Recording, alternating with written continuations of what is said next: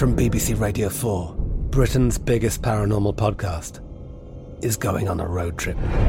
I thought in that moment, oh my God, we've summoned something from this board. This is Uncanny USA. He says, somebody's in the house, and I screamed. Listen to Uncanny USA wherever you get your BBC podcasts, if you dare.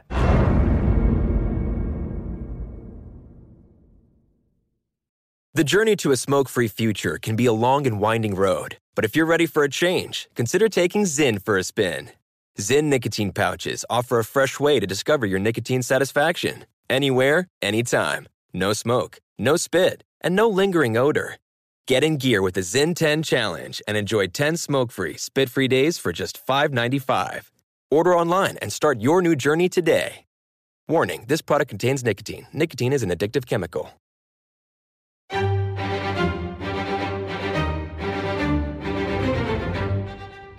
Crime Stories with Nancy Grace.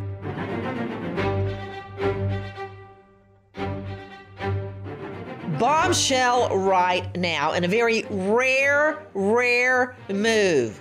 DFACS, Department of Family Children Services, CPS, Child Protective Services, 2 workers have been criminally charged for neglect in a case that led to a brutal and repulsive death for a little boy. Those are the words of the judge that heard the case. A brutal and repulsive death for this little boy.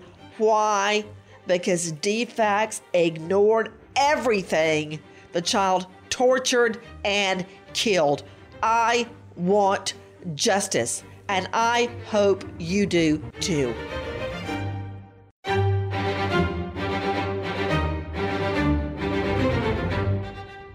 Crime Stories with Nancy Grace.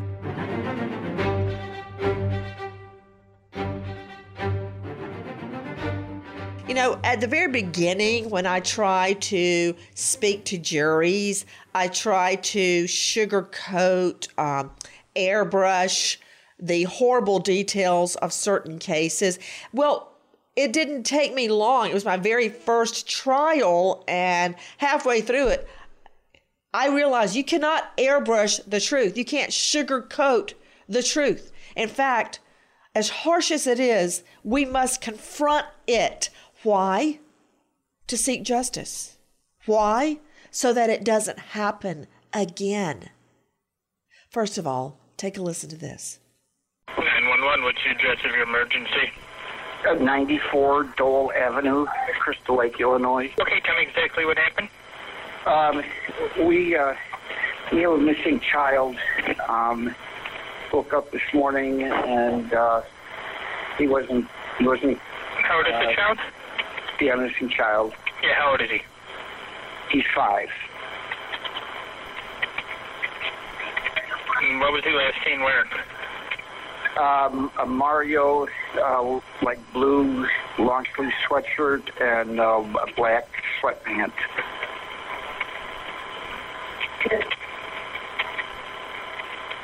And is he a male white? Yes. Okay. And when was the last time you seen him? Last night, probably 9:30, when he went to bed. Okay. Are you the father? Yes. Wow. He sure sounds calm, cool, and collected to have a little boy missing. A 5-year-old little boy missing out of his own bed, hasn't seen him since 9:30 the night before. You know, maybe it's just me, but I go in and check on the children all during the night. Every time I get up, I go peep at them. Sometimes if I'm especially worried, I make sure they're breathing. He hasn't seen them since 9:30 the night before. And he's so calm on the phone. Maybe I'm projecting, but I don't like it. Joining me, an all-star panel to break it down and put it back together again. First of all, renowned family law specialist, Randy Kessler, joining me out of the Atlanta jurisdiction. Ashley Kelly, licensed clinical social worker, expertise child abuse. a former DFACS worker, and that is critical right now. Dr. Daniel Bober, Chief of Psychiatry, Memorial Regional Healthcare Systems, Assistant Clinical Professor at Yale School of Medicine. You can find him on Insta at Dr. Daniel Bober. Jennifer Shen, forensic scientist, former San Diego Police Department, ShenForensics.com. Dr. Kendall Crowns, Deputy Medical Examiner, Travis County, Texas. That's Austin. But first to CrimeOnline.com, investigative reporter and foster parent, Nicole Parton. Nicole, do we have any idea what time of the day or night it was that AJ's dad calls to report him missing? He called the following morning. So he claims that they saw him last at 9:30 in the evening, and it was the following morning, very early, that he made that 911 call and reported him missing. I'm trying to figure out about what time of the morning. But I noticed his calm, cool, and collected demeanor. Let's hear a little bit more of AJ's dad. Do you know where he might have went? No, we've canvassed the neighborhood. I went to the local park, the local gas station down here where we sometimes take him to buy treats. I spoke with the assistant principal over there at the school where the park is, and they haven't seen him or any other child. I have no idea where he would be. Okay. So you put him to bed last night, so he was in his pajamas, and then when you tried to get him for school, he wasn't there, and then you left around for a bit? Yes. What time was he supposed to be at school? Well, he doesn't go to school, but I had a doctor's appointment this morning. When I got back from the doctor's appointment, I checked in on him, said good morning, and he wasn't there. So that would have been... What time was that? About between 8:15, 8:30.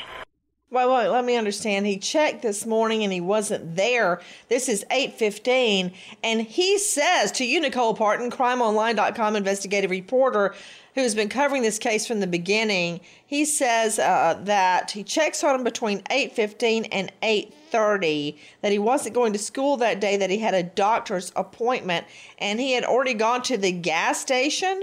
Right. Canvass the neighborhood and the local park. That's what he's saying to the 911 operator? That's what he's saying. And he's making it sound like he had already been to the doctor, looked around everywhere, and was back home checking in on him 8:15, 8:30. Randy Kessler joining me, a renowned defense attorney and family law specialist. If you're having to go to the gas station to look for your 5-year-old child, didn't you skip something? Didn't you miss a beat calling 911 before you go to a gas station? It would be before HELL freezes over that I go to a gas station to look for one of my missing twins before I call 911. That doesn't even make sense, Kessler. 1,000%. And I winced when I heard you say that you sugarcoat things, because it's been a long time, Nancy, and you don't sugarcoat anything, and this is one that nobody can sugarcoat this. This guy is full of it. There's no chance in a million years, unless he just didn't love his child and didn't care for his child and sort of wanted him to be missing, which in hindsight looks like might be the case. What do you make of his demeanor? Because you're in the sorry situation of having to defend extremely calm, cool demeanors when a jury, or me, I would expect them to be going crazy. I mean, I'm not going to recount in full when John David went missing at a big warehouse, Babies R Us place, because some mom put me on a guilt trip about her homemade organic sunscreen. So I'm on the bottom. The shelves go from the floor up all the way down there looking for organic sunscreen. I turn around, John David's gone. And all I could think of was Adam Walsh, John Walsh's son that went missing from a Sears and Roebuck. His mom was about 2 aisles over looking at lamps. I wasn't like that. I screamed bloody murder. I grabbed Lucy like a football and started running through the store screaming for them to lock the doors. So what about that, Kessler? How do you defend that demeanor at trial? Well, the demeanor's a problem for sure. Man, you're not kidding. We know people act all sorts of ways, and God forbid any of us were ever in that situation. People act all different ways. They do act all different ways, and nobody's the same, and nobody acts the same, and so that's not enough to convict. But Did I ask you, was it enough to convict? Did I ask you that? I did not. I asked you what you made of it and how you defended at trial. That's what I asked you. You say exactly what I said, which is, who knows how any of us would act. None of you on the jury, thank goodness, have hopefully been through this. And I wouldn't judge you just based on your reaction. I would have to have pure, good, convincing evidence beyond a reasonable doubt. And a reaction and a non-reaction, a bad reaction, is not evidence enough to prove beyond a reasonable doubt that he was guilty.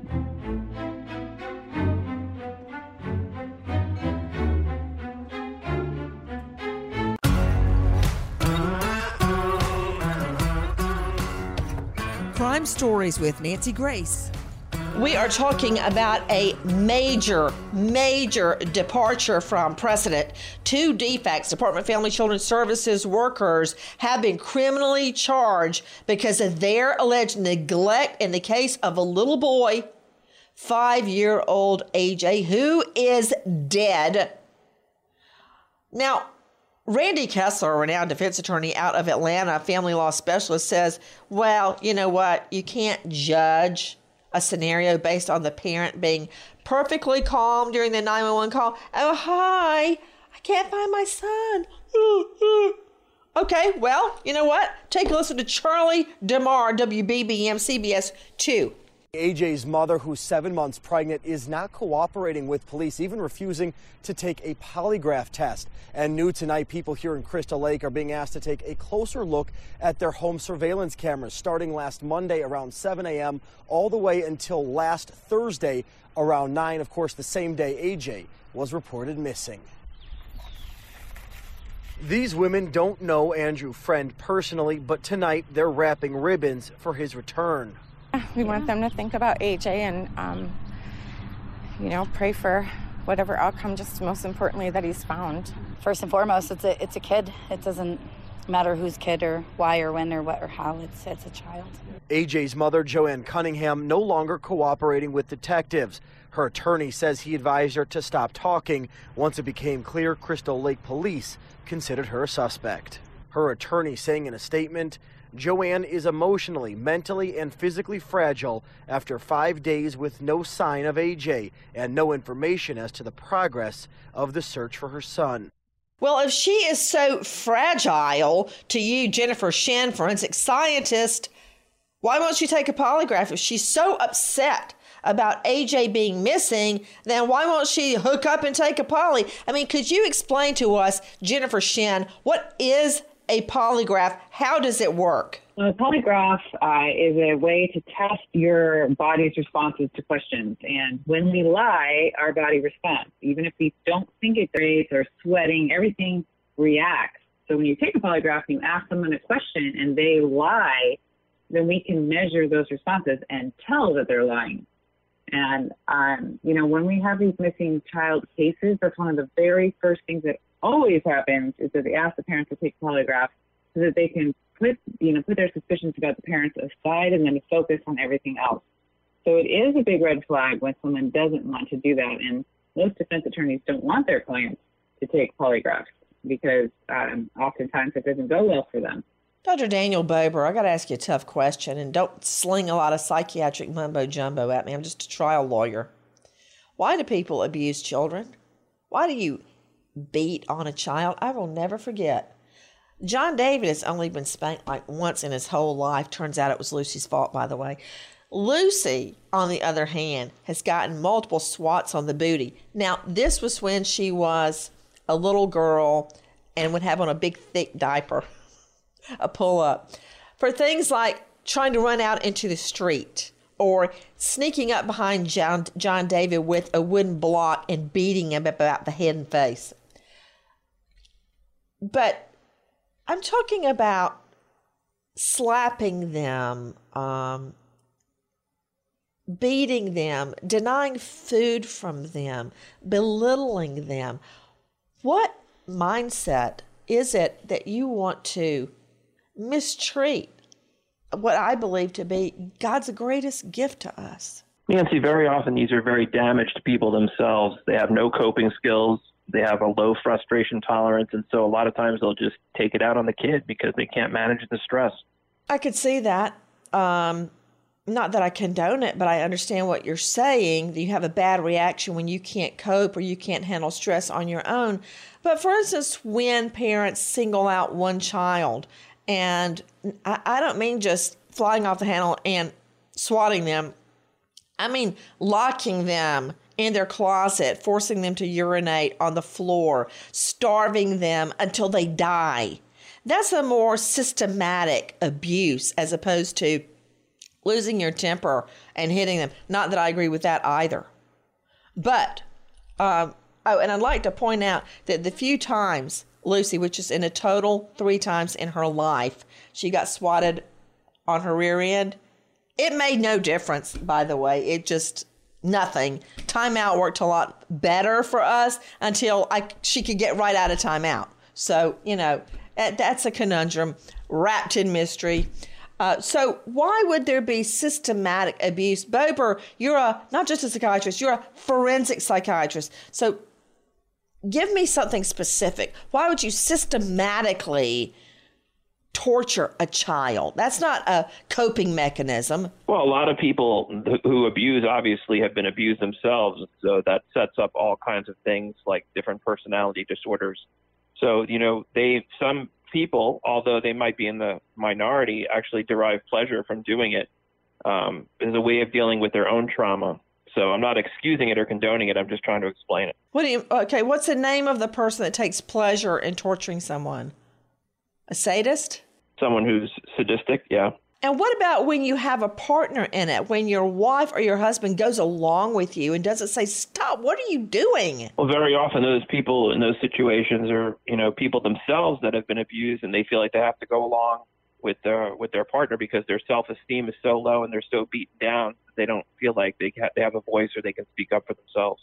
I'm just thinking about it. I want to go to Ashley Kelly, licensed clinical social worker, her expertise, child abuse, a former DFACS worker. Ashley, the big bombshell is that DFACS workers have just now, and a rare departure from precedent, been criminally charged the way they handle AJ's case after years of systematic torture on this child. Multiple dozens of calls to DFACS and police, and they left the baby in the home. The other day, Ashley, my husband jumped up and said a curse word in front of the children. And I'll make no pretense about it. I tore him a brand new 3-bedroom, 3-bath butthole for cursing in front of the children. Okay? Okay. Long story short, how could one parent stand by and watch the other parent abuse and torture the child? I know you had to see that during your practice. I did, and it's difficult to answer. I've attributed it to similar to group mentality during criminal activity. I don't know what the factor is or what that is. I know that when we've talked about other child abuse cases out of California and things like that, sometimes both adults find pleasure in that. I like what you said, Ashley, about group mentality, because Randy Kessler, I'll never forget the first case I had. We called it wilding, where a group of teens would rape, murder, just go wild. And some of them had never been in trouble before.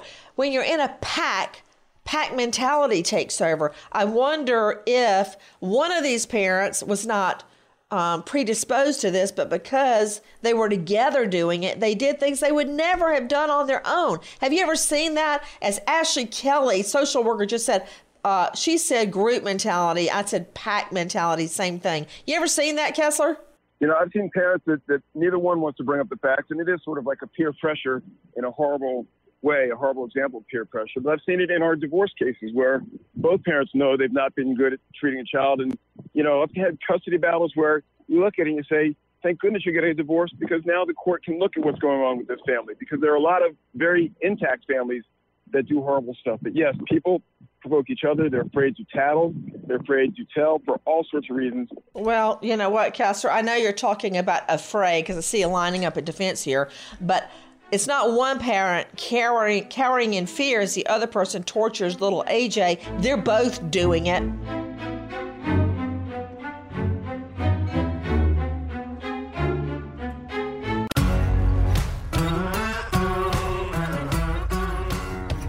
Crime Stories with Nancy Grace. In a rare departure from Preston, everyone, today is a major, major victory for children all across the U.S. because social workers, DFACS, Department of Family Children Services workers have ignoring this boy's case. In a case that a judge, who judges hardly ever say anything, called his murder repulsive. That's how bad it was.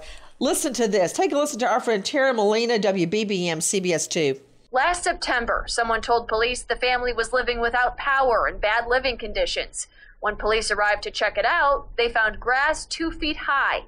Joanne Cunningham wouldn't let them in, but later admitted she and the boys were living without power for some time. The latest visit, December. Police found dog feces and urine throughout the house, reporting it was cold and the windows were falling apart. The house, quote, cluttered, dirty, and in disrepair. But that's not all. An officer wrote, quote, in the room where the boys slept, the window was open and the smell of feces was overwhelming. And that one of the boys had, quote, a large bruise on his right hip. He said their mom stated it must have been from the dog. So why wasn't anything done then? We know the Department of Children and Family Services also made a visit to this home in December for a second investigation into possible neglect. We're told the allegations were determined to be unfounded. To Dr. Kendall Crowns, Deputy Medical Examiner, Travis County, that's Austin, Texas. Dr. Crowns, I know you have had the sad occasion to autopsy children. What goes through your mind when you see them covered in bruises? The main thing that goes through your mind is that you want to determine the cause of death and get the best answer possible so as to help prevent something like that from occurring again. It's always difficult to see a child that's been killed that, you know, had it been put up for adoption, someone would have taken that child and loved it and raised it as their own. So it's always very difficult to see a dead child, especially one that's been beaten to death. You know, I hear you, Dr. Crowns. There have been times in front of a jury that I wanted to cry. I couldn't stop from crying. I did not cry in front of the jury, but I felt like I was going to.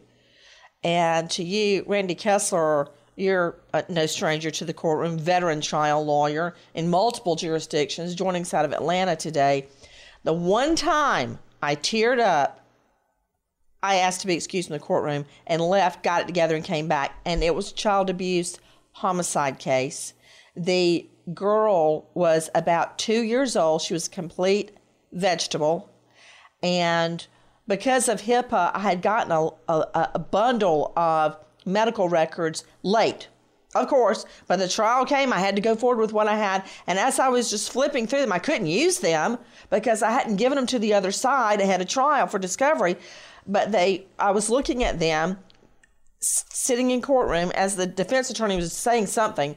And I saw where this little girl, 2 years old, in a coma, had covered in bruises and cigarette burns, had been raped. And I thought for that moment what this child's life had been like. And I was so overwhelmed. You know, Randy, teachers had to see bruises, cigarette burns, the little boy malnutritioned. I mean, they had to see it before he actually died. A horrible death, Randy. Neighbors, they had to know. They're having a vigil. That's all well and good. But why not say something in life, Randy? 1,000%. We need more good Samaritans in this world. But Nancy, will you come guest teach my law school trial practice class? Because there's nothing wrong with being authentic. I mean, you weren't crying to try to make an effect on the jury. You did the right thing to try to step out. No, I left the courtroom. I did not cry in front of the jury like a weakling. I did it in a bathroom stall. Yeah, but you know what? You're authentic, and they could see how it touched you, and that's why you were effective and a great prosecutor. And If you had seen that on the side of the street, you would have said something. You saw it in the courtroom. It affected you. Why doesn't it affect everybody like that? I have no idea. Let me ask you something. Ashley Kelly, licensed clinical social worker, a great social worker. Her expertise, child abuse. Former DFACS or CPS. Ashley, you know, that was an issue I had as a prosecutor, and even now, it still gets me very upset and distraught when I review or cover cases.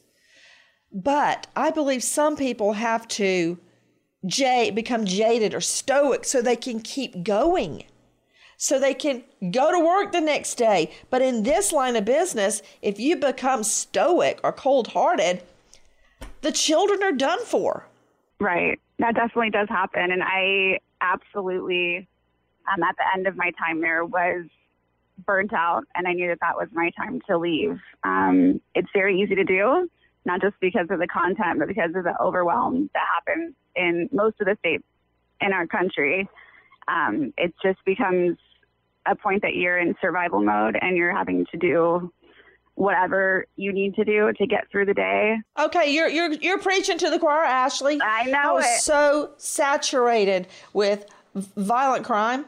I started off, I had an addiction. To calm down to go to court, I had to watch 1 hour of Little House on the Prairie in the mornings. Then it got so bad at the end, I would have to watch 2 hours of Little House on the Prairie. I'd have to get up at 5 o'clock in the morning to get a Little House on the Prairie fix, to calm down, to go into court and put the a-holes behind bars. It's just, okay, you know how you were hearing about the house was filthy and it smelled like dog feces? They had to open a window in the cold in this little boy's room so you couldn't smell the dog feces and urine. Well, take a listen to Patrick Elwood, WGN9. There's a real turnaround. Listen.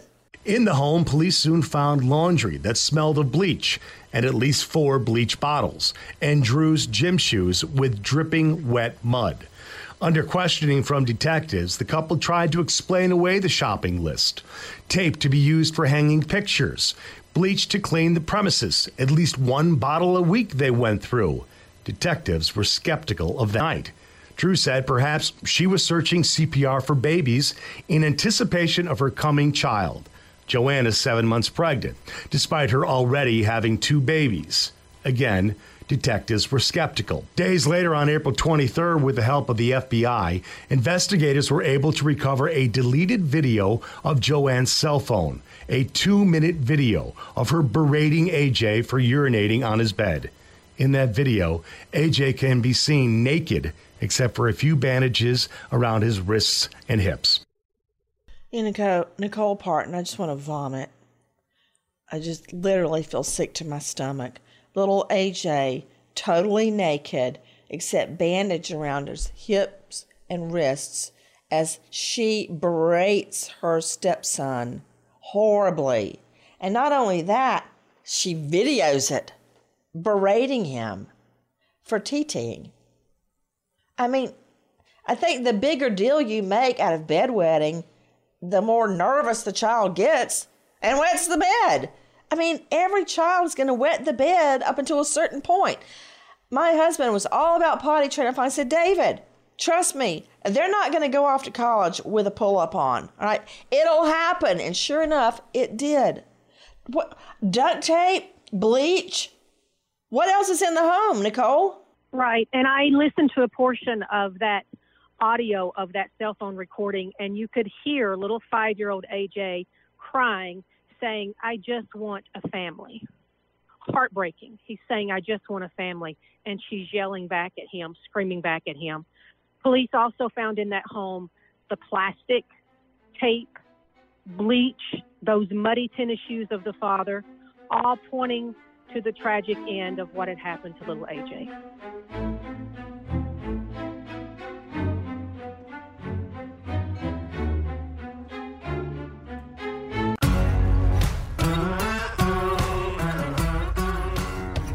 Crime Stories with Nancy Grace.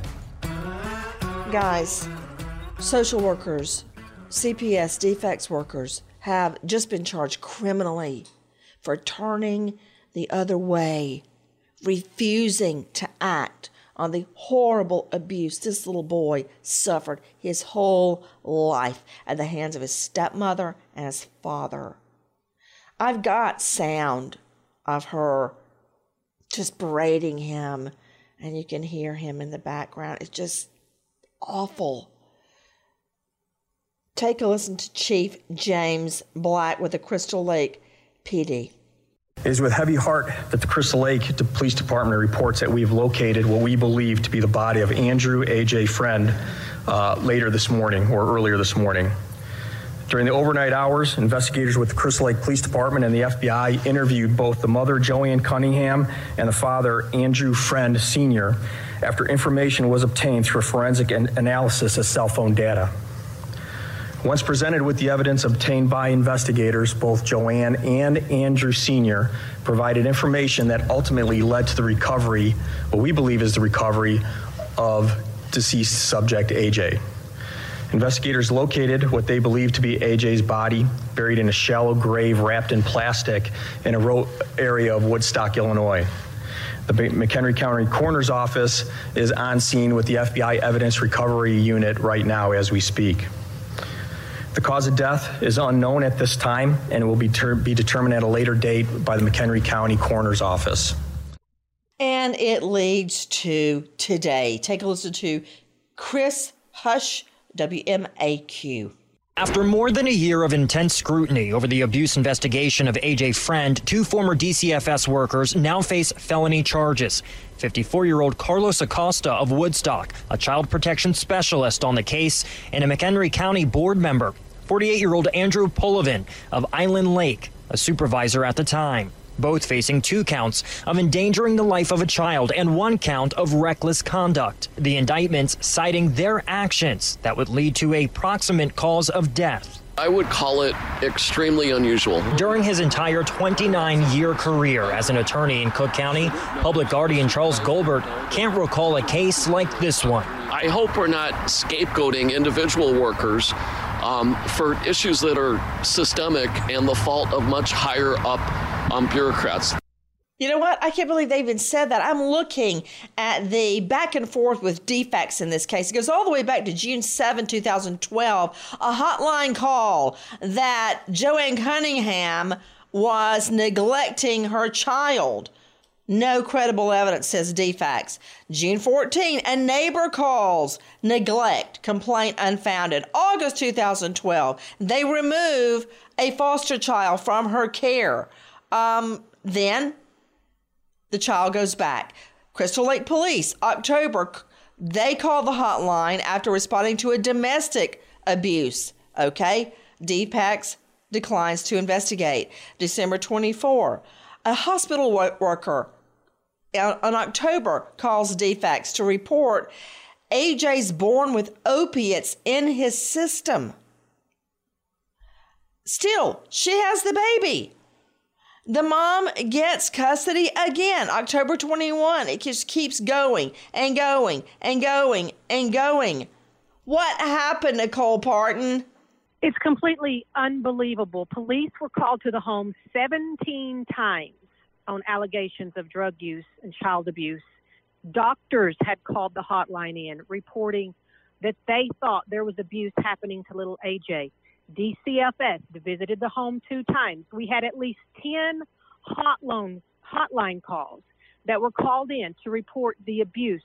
Joanne Cunningham was known by the Department of Children and Family Services. AJ was born with heroin in his system, so he suffered from day one, Nancy. This baby suffered from the very moment that he entered this life. When asked about bruises on AJ, remember the stepmom said it was from a dog. But when AJ was asked, he said, and I quote, "Maybe someone hit me with a belt." Calls to DFACS 2012, 2018. A hospital social worker calls DFACS hotline after seeing odd bruising on AJ's face. You know, the other day, Lucy came home with a giant bruise on her leg. I'm like, what happened to you? And she told me it's from a soccer ball at school. AJ taken to emergency room after the mom found asleep in a car on drugs. After more attempts, now we're at April, the investigator found the boys' DFACS says that they were, quote, clean, no maltreatment. It goes on and on. I mean, I can't even report them all. So Ashley Kelly, former DFACS worker, licensed clinical social worker, expertise child abuse. What went wrong here? That is an excellent question. I did some research on Illinois in particular last night, and it looks like there is at least 100 deaths a year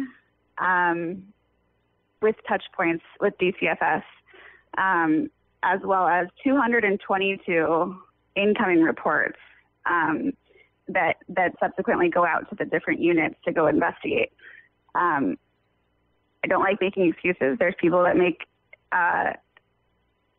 poor decisions on the job all the time, but I can remember as a 22-year-old fresh out of college doing this job, and leaving the department with 98 open investigations because of what we were given. And it's very difficult to, even with a history of reports, to remove children. It's kind of a damned if you do, damned if you don't situation. Well, I wonder sometimes. what the difference is in trying to remove a child or putting in your report no maltreatment. I don't see any problem here, because during a search of deleted files on stepmom's phone, police would find video after video of a badly injured AJ on a bare, urine-soaked mattress, nude except for bandages. The bruises on his face and body, still, DFACS says, no need for investigation, no mistreatment. I just want you to hear one of the deleted cell phone videos recovered by the FBI of stepmommy berating this little boy before he was murdered. So I can't get you in trouble. For what? With who? Who are you going to get me in trouble with? Who do you think you're going to get me in trouble with? I think I'm getting you in trouble if... AJ, remember. Yes? When you tell the truth, you don't have to pause to answer. Who do you think you're going to get me in trouble with? It's me. With you?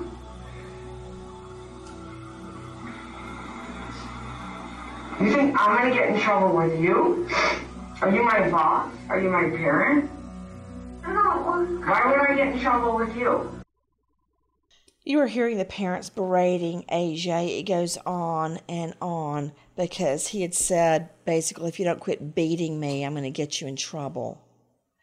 Nicole Parton, what were the conditions of AJ's discovery? How was his body found?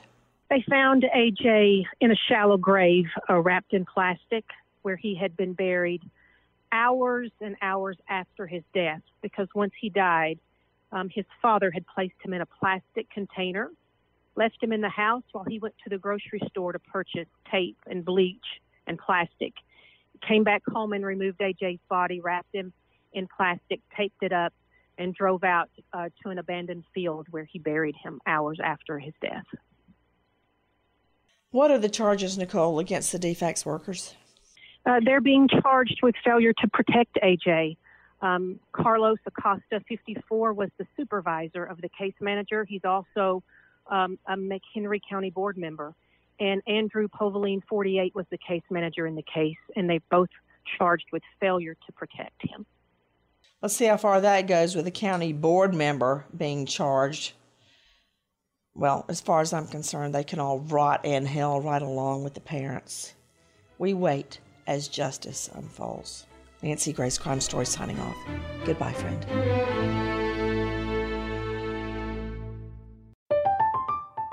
I'm Katya Adler, host of The Global Story. Over the last 25 years, I've covered conflicts in the Middle East, political and economic crises in Europe, drug cartels in Mexico. Now I'm covering the stories behind the news all over the world in conversation with those who break it. Join me Monday to Friday to find out what's happening, why, and what it all means. Follow The Global Story from the BBC wherever you listen to podcasts. Xfinity has free premium networks for everyone this month, no matter what kind of entertainment you love. Addicted to true crime? Catch killer cases and more spine-tingling shows on A&E Crime Central. Crave adventure? Explore Asian action movies on Hi-YAH. Searching for something extreme? Check out skating, snowboarding, and more on Fuel TV Plus, the global home of action sports. And find crowd-pleasing bops on iHeartRadio's Hit Nation playlist. There's new free shows and movies to love every week. Say free this week in your Xfinity voice remote. Pause for a big thank you to our partner making today's crime stories possible. It's Leesa Mattress, a collaboration between Leesa and West Elm. The natural hybrid is made from natural latex, natural wool, and environmentally safe foams. The natural hybrid elevates your sleep and supports. Go to Leesa.com/Nancy to learn more. That's LEESA.com/Nancy. Pause for a big thank you to our partner making today's program possible, Easy Breathe. Are you spending more time in your basement now that it's your rec room, office, playroom, or home gym? Well, you need to ventilate those spaces to remove stagnant, musty air. For over 20 years, the Easy Breathe ventilation system exchanges dirty, damp air for cleaner, drier, healthier air. Take charge of your indoor air with your own Easy Breathe ventilation system. You can get it installed or do-it-yourself kits available. Just call 866-822-7328 or visit TakeChargeOfYourAir.com. Get 20% off today. Thank you, Easy Breathe, for being our partner.